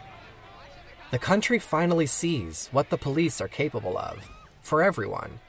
The majority of the people at this protest are white, and many of them are journalists and reporters. Mr. Chairman, most delegates to this convention do not know that thousands of young people are being beaten in the streets of Chicago. And for that reason, I request the suspension of the rules to relocate the convention in another city. Wisconsin is not recognized for that purpose. And with George McGovern as President of the United States, we wouldn't have to have Gestapo tactics in the streets of Chicago. For the minority communities watching, people of color and queers, they already know what the police are capable of. Many Americans refuse to take it anymore. It's like living under a Soviet regime here. The guards, the soldiers, the agents provocateur on the parts of the police. You've seen the roughing up. There's very little that we can say after those pictures that would be in any way adequate. Let Mr. Buckley comment now.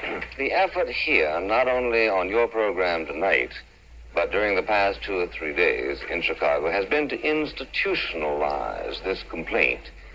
So as to march forward and say that we have got a sort of a fascist situation. These people came here with no desire other than anybody has ever been able to prove than to hold peaceful demonstrations. I can prove it.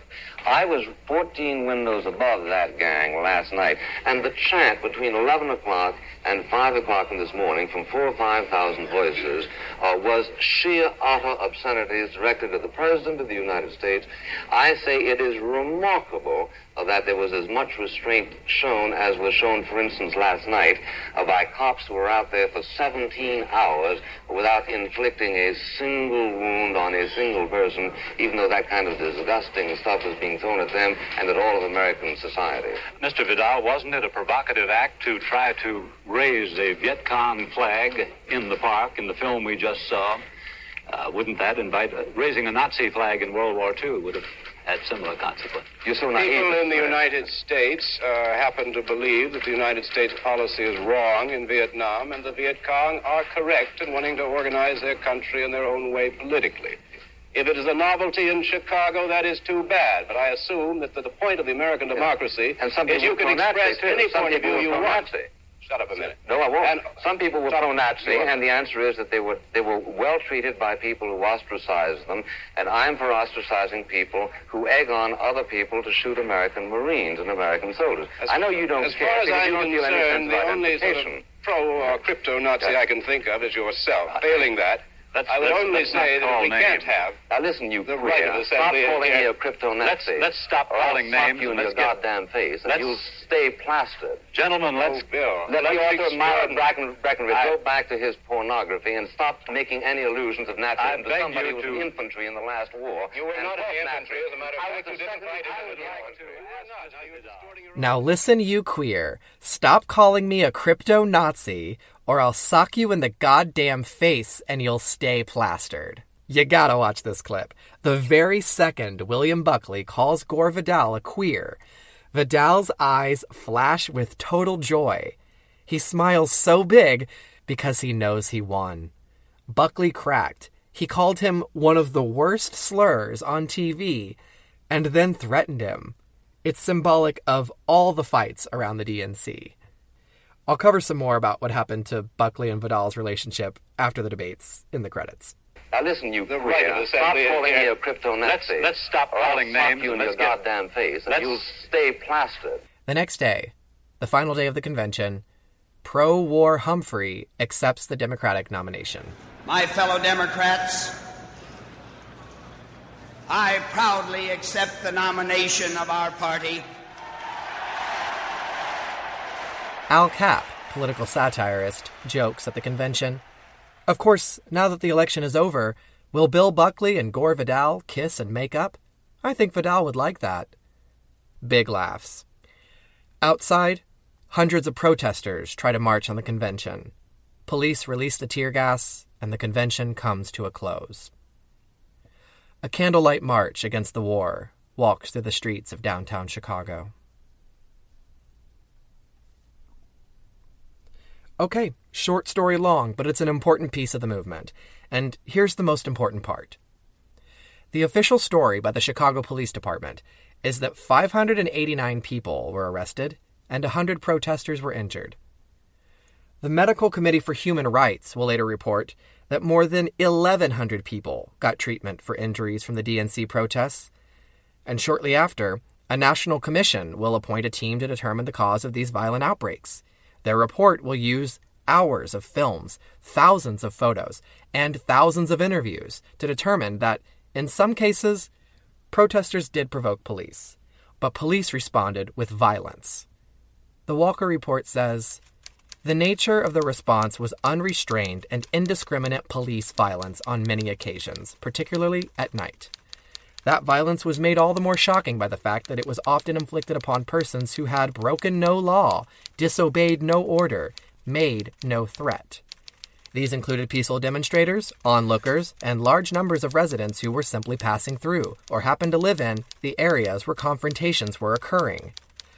To read dispassionately the hundreds of statements describing at first hand the events of Sunday and Monday nights is to become convinced of the presence of what can only be called a police riot. The 1968 DNC inspires the New Left movement, a movement demanding peace, civil rights, women's rights, and gay rights. 100 new Students for a Democratic Society chapters open across the country. And instead of blaming the police, like the evidence says to, the U.S. government accuses 8 activists of conspiracy to incite a riot. They go on trial in Chicago. The senior prosecutor, Tom Foran, calls defense witness Allen Ginsberg a goddamn fag on the witness stand. And while he's prosecuting the trial, Tom Foran tells a parents' meeting at Loyola High that all the activists on trial are fags, except probably not the Black Panther, Bobby Seale. Foran tells the parents this country's children have been lost to the freaking fag revolution. Of course, Chicago gay activists immediately start printing the buttons. Mattachine Midwest reports, the whole world saw the hatred and violence of which Chicago police are capable. Whether one's sympathies are with the demonstrators or not, the police tactics during the week of the convention belong in a history of Nazi Germany. Mattachine Midwest calls a press conference to bring publicity to the raids and bar closures. Entrapment still rises, particularly by Officer John Manley. Jim Bradford and Pearl Hart update the pamphlet Your Rights If Arrested and print thousands. Frank Kameny writes, yes, our movement in many ways is ready for its Rap Browns and Carmichaels. Kameny and Giddings return to the Pentagon to represent another homosexual determined to get his security clearance back. They present a recent issue of the Wall Street Journal, which ran an article on their client, an open homosexual ousted from Bell Telephone Labs. Giddings and Kameny argue that he can't be blackmailed with a homosexual secret if his sexuality has been published in this major publication. Department of Defense lawyer Roland Morrow counters, saying, "There may come a day, gentlemen, when the homosexual in our society is not considered as an outcast, guilty of criminal behavior and an object of derision and humor, and Broadway plays which portray him as sick, driven, and full of hatred. But, gentlemen, we submit that the appeal board of the Department of Defense, sitting this 9th day of September, must look at the world as it is, and not as it might be if the applicant's counsel's dreams were to come true. The board must face facts, the reality of what is here and now, and not what might be when the Mattachine Millennia has arrived." The Civil Service Commission continues to be vague about whether or not they'll allow gays back into government jobs. But it's not a definitive no. It's a sort of half-step forward. Having watched Giddings and Kameny's cases, the ACLU then advises all attorneys and their chapters nationwide to publicize any gay cases against the federal government. Tell your clients to come out publicly.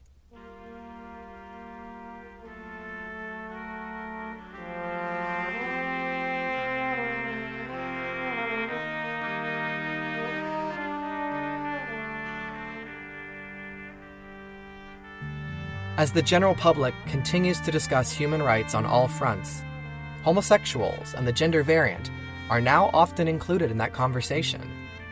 The whole world watches them on TV, in movies, off-Broadway, in books. The Wall Street Journal features a front-page article about gays demanding a piece of the action. Craig Rodwell's Hymnal responds by reporting, "It is said that the Wall Street Journal is 6 months ahead of society in indicating trends." Americans who tune into The Tonight Show see Criswell, a TV psychic who seems to know a thing or two about the future. He says he's publishing a book which predicts homosexual cities all over the country rising up in the near future. He kind of does predict the radical fairies. At the movies, if you're old enough to get into an X-rated movie, you can see lesbians with a sex scene in Robert Aldrich's new film, The Killing of Sister George.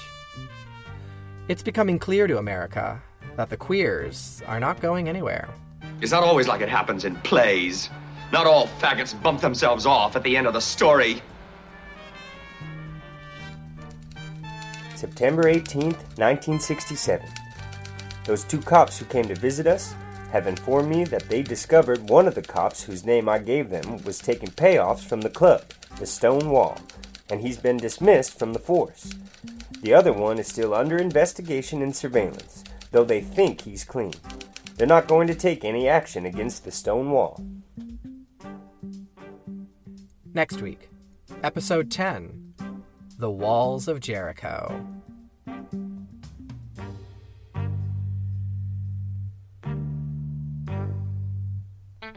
Thank you so much for listening. We are winding down to the big finale. And I think this is relevant to this episode. If you live in Chicago, please get in touch with your alderperson to ask them to support ECPS, Empowering Communities for Public Safety. Yes, that means defund the police and reallocate money to more effective resources in the community, and create democratic police accountability in Chicago. Follow the Chicago Alliance at Carper Now on Instagram, and get more info at bit.ly/supportecps. There are links in the episode notes. Then chanting, "Kill the pigs," they began bombarding. If you like Queer Cereal, please give her a 5-star rating on Apple Podcasts to help the podcast reach new listeners. It really does help the show reach new listeners if you leave a quick review or a 5-star rating. Thank you so very much. You can also follow the show on Instagram at Queer Cereal to see the real events and people from every episode. This week, including photos from the NACO conference, the 4th annual Reminder Picket, Martha Shelley, Sylvia Rivera, Boys in the Band, all of it. Thanks to everyone who has donated to support the production of the podcast and upcoming projects in the works right now. If you want to support the show, go to my Patreon at patreon.com/queercereal for lots of bonus content, or you can head over to queercereal.com/donate. Thank you. Also, thanks to the One Archives, the GLBT Historical Society, and the Gerber Hart Library and Archives. We had a documentary filmmaker call us and ask for the photo from the Nacho conference, and I almost lost it on the phone. The Nacho conference. It said the NACO conference, and I was like, there wasn't, like, things were crazy, so I was like, you know what, can you send us an email to find that? But I was just like, please call it the Nacho Conference. That's please. So funny. Before I knew what it really was, it seems like nacho. Yeah, I was like, am I gonna have to say nacho? It's gonna seem great. so silly. Which is great. I love it. It's so good. Check out queerserial.com for more resources. If the FBI history was interesting to you, I highly recommend watching the new movie Judas and the Black Messiah. It takes place in the same time period as these episodes. In fact, that's your homework. Everyone go home and watch Judas and the Black Messiah. It's incredible. There are also links to all the various films and clips from this episode in the episode notes, including the Sylvia Rivera audio. Miss Rivera's audio is used courtesy of Making Gay History. You can find the Making Gay History podcast on all major podcast platforms and at makinggayhistory.com. The community is always embarrassed by drag queens. Why do you think? Why do I think? Yeah. No, it's not why I think, I know. Okay, why do you know? Because straight society always looks, oh, well, a faggot always dresses in drag, or he's too effeminate. You got to be who you are. Mm-hmm. Passing is like saying a light-skinned black woman or black male passing for white. And I refuse to pass. You couldn't have passed? No, I couldn't pass. Not in this lifetime? No, not in this lifetime. I just like being myself. Right. It's fun being Sylvia. It's fun playing the game. Teachers, feel free to DM me on any social media or email me at queerserial@gmail.com if you'd like transcripts of the episodes. Voice actors, thank you all so much for recording through the pandemic. It means the world to me. Zoom recordings and voice memos on your phones helped keep this little radio drama alive this year. Thank you so much. Martha Shelley was played by my dear friend Eliana Stone. Students were played by Maggie Smith and Mike Lysak. Martha's boss, the administrator, was played by Faye Camp, my granny. Joan Kent by Marissa Barbara Clayton. Craig Rodwell by Sean Calusa.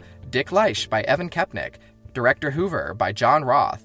Frank Kameny by Albert Williams. Their new slogan, gay is good. I never knew that's where that phrase came from. Isn't that great? It just seemed like natural, but wow. Jim Bradford by Andrew Casey. Helen Sandoz by Tina Munoz Pandaya. Shirley Willer's final appearance by the fabulous actress Heidi Dove. One more, because this is the important ending. The whole world is watching. Kay Lehusen by Katie Spleet and Barbara Giddings by Clarissa Janelle. Thanks, everybody. The fabulous podcast art is by Ryan Teal. Some of the music you'll hear this season is by Kevin MacLeod at Incompetech.com, licensed under Creative Commons by Attribution 4.0, but most of the music is from Blue Dot Sessions. The original Mattachine Society gesture logo is used courtesy of One Archives at USC Libraries. Thank you so much for listening. I'm Devlin Camp. I can't believe you're even still listening this long. You're crazy, girl. Bye. Do not allow yourself to be inducted. Since you are homosexual, the Army is acting illegally in inducting you. Great. That's just very interesting because that's the same thing that we fought about in Gay Lib, whether we should be connected to the anti-war movement and the civil rights movement or just make it gay-centered. That's exactly what I was about to ask you, how did you feel about the draft, being eligible for the draft? Oh, well, so, for the draft, it was sort of funny because I was always told by my family that if I was drafted, so like when I was growing, like in high school, I was coming of age, that because I'd had heart surgery as a child, that I would never have to worry about the draft. And then as I came to realize I was gay, I said, and then there's that. Oh yeah. So when all the shit started going on with Don't Ask, Don't Tell, under Obama and stuff, I was saying, one of the things I liked about being gay was that you didn't have to go to the Army. Right. You couldn't, but I see it, so. All of our, landmark achievements are things I don't even want anyway. I don't want marriage. Wouldn't it be ironic? Wouldn't it be, well, exactly, right. Wouldn't it be ironic if we fought for gays to be able to be, and then they reinstated the draft? That would be horrible. Exactly. I'm glad I just passed the mark. Right. That's the point, right? Yeah. When the whole thing came up of Trump possibly reinstating the draft again, I was like, a lot of it, though, had to do with the fact that people under the draft very often young people would go in and then find out they were gay. Yeah. And then you're dishonorably discharged. Yeah. Did they ever pull your number or whatever the phrase Oh, is? that's a great story. You're recording? Of course I'm recording. Okay, because you can plug this in. Yeah. So when I was 17 is when I first went to college at Indiana University. So that was before I was draftable, but I was already in college and therefore had a student deferment. And then in 1969, so when I was now 18, of course, I then registered with the draft, with the Selective Service. And then it must have been 1970 when they had switched to the lottery system. So that was a big change when they switched to the lottery system, which was supposed to make it more fair, because otherwise when it was just random, people were saying that black kids were getting prioritized for the draft and poor kids were getting prioritized for the draft. So the lottery was designed to prevent that kind of privilege from being a factor. So I had dropped out of Indiana University after at the end of the fall '69 semester. So I was a first semester sophomore. I dropped out of IU. I came back home, and I went. God, I haven't thought of this in years. So I was now 19. No, I was now 19. It was early 1970, and I went to a party. Not a gay party either, just like some friends of mine from college, some older friends of mine actually were in town from IU, and God, I haven't thought of this in years. It might have been like a New Year's Eve thing, because I have this memory. They were driving, and we were going to visit somebody in the suburbs. So they were taking me to the party because I lived in Chicago, and they were visiting Chicago from Bloomington. And I remember being in the car in the back seat while they were driving.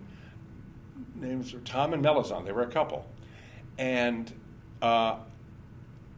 the song "Jesus Christ Superstar" came on the radio. It was the first time they'd released the single. Oh, exciting! Because they released that as a single before they released the whole album. Yeah. But we had heard about that there was going to be this rock opera about Jesus Christ, so I knew what it was. So it was sort of cool. We went to this party.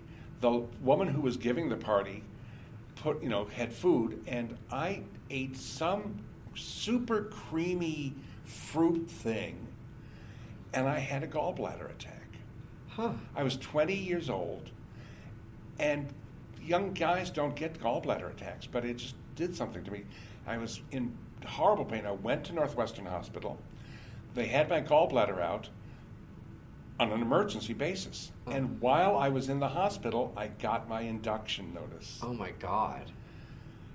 And so, because I had thought to myself by this time, if I'm inducted, I'll tell them I'm gay, and it's not going to be a big deal. But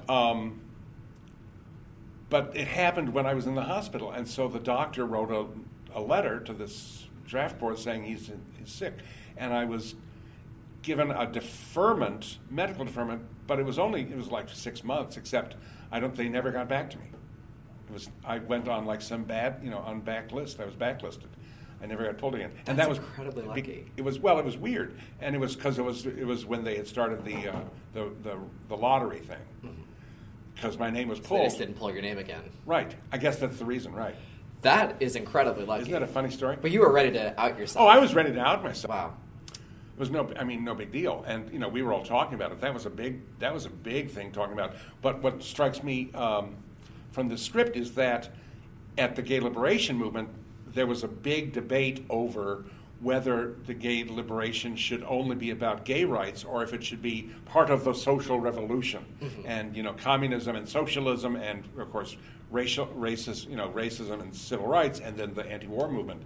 And not that we didn't, support those issues, but not everybody did, or not everybody at least agreed with the strategies. I mean, it really goes to this whole thing of putting the moderates out there in front and then knowing that we'll send out the radicals to scare them if you don't come through. And that was why gay liberation in Chicago, which was started at the University of Chicago, splintered into gay liberation, which was really thinking of gay liberation as part of this liberation movement, and then the Gay Alliance, which was just gay stuff. And they were they tended to be a little bit older. Gary Chichester? Yes. They tended to be a little older, and certainly more independent and more north-sidey, and tended to be apolitical except about gay issues. Yes. And there were indeed people there who were pretty conservative in other respects. And then, of course, gay liberation just drifted away because people left school and people went somewhere. Oh, hello, Alan. Feel better? This is where you came in, isn't it? Don't rush off in this inclement weather. You'll never get a cab. Revolution complete.